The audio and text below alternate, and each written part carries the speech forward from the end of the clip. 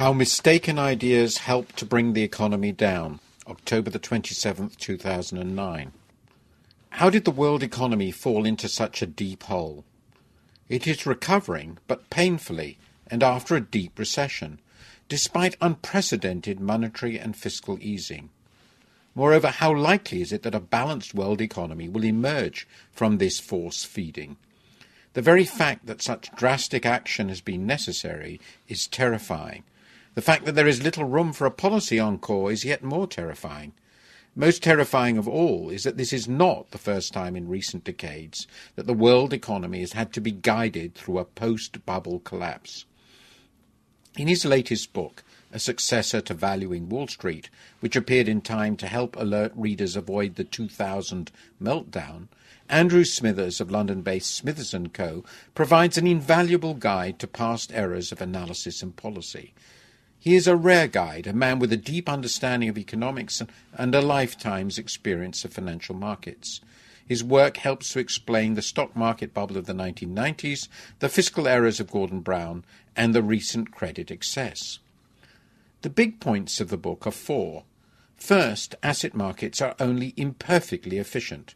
Second, it is possible to value markets. Third, huge positive deviations from fair value, bubbles, are economically devastating, particularly if associated with credit surges and underpricing of liquidity. And finally, central banks should try to prick such bubbles. I quote, "We must be prepared to consider the possibility that periodic mild recessions are a necessary price for avoiding major ones." End of quote. I have been unwilling to accept this view. That is no longer true. The efficient market hypothesis, which has had a dominant role in financial economics, proposes that all relevant information is in the price. Prices will then move only in response to news. The movement of the market will be a random walk. Mr. Smithers shows that this conclusion is empirically false. Stock markets exhibit negative serial correlation. More simply, real returns from stock markets are likely to be lower if they have recently been high, and vice versa. The right time to buy is not when markets have done well, but when they have done badly. I quote, "Markets rotate around fair value," end of quote. There is, Mr. Smithers also shows, reason to believe this is true of other markets in real assets, including, in particular, housing. A standard objection is that if markets deviate from fair value, they must present chances for arbitrage. Mr. Smithers demonstrates that the length of time over which markets deviate is so long, decades, and their movement so unpredictable that this opportunity cannot be exploited. A short seller will go broke long before the value ship comes in. Similarly, someone who borrows to buy shares when they are cheap has an excellent chance of losing everything before the gamble pays off. The difficulty of exploiting such opportunities is large for professional managers who will lose their clients. The graveyard of finance contains those who were right too soon. Mr. Smithers proposes two fundamental measures of value: Q, or the valuation ratio, which relates the market value of stocks to the net worth of companies, and the cyclically adjusted price-earnings ratio, which relates current market value to a 10-year moving average of past real earnings. The two measures give very similar results. Professional managers use many other valuation methods, all of them false. As Mr. Smithers remarked sardonically, I quote, "Invalid approaches to value typically belong to the world of stockbrokers and investment bankers whose aim is the pursuit of commission rather than the pursuit of truth." End of quote. Imperfectly efficient markets rotate around fair value.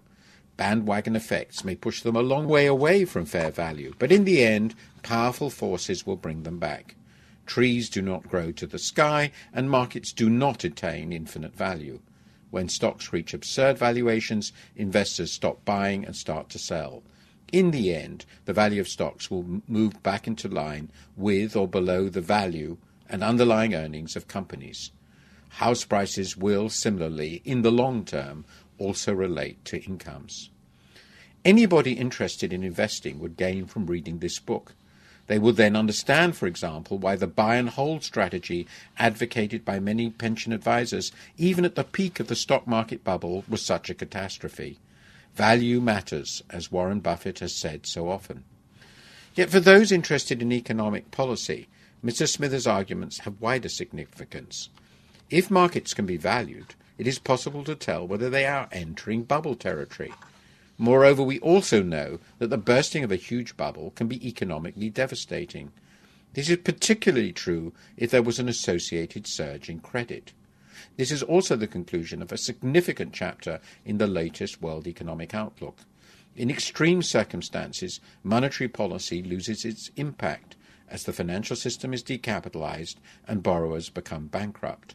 What we then see is what Keynes called pushing on a string. So what are the policy lessons?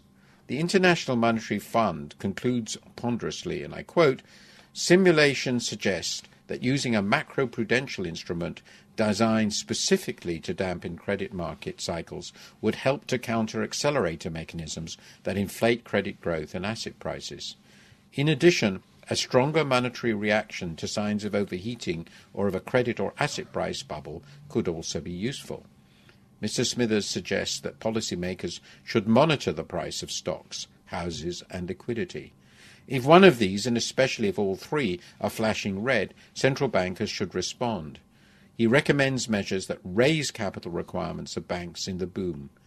I would also support measures that directly limit the leverage among borrowers as asset prices soar, particularly house prices. The era when central banks could target inflation and assume that what was happening in asset and credit markets was no concern of theirs is over. Not only can asset prices be valued, they have to be. Leaning against the wind requires judgment and will always prove controversial. Monetary and credit policies will also lose their simplicity. But it is surely better to be roughly right than precisely wrong. Pure inflation targeting and a belief in efficient markets proved wrong. These beliefs must be abandoned.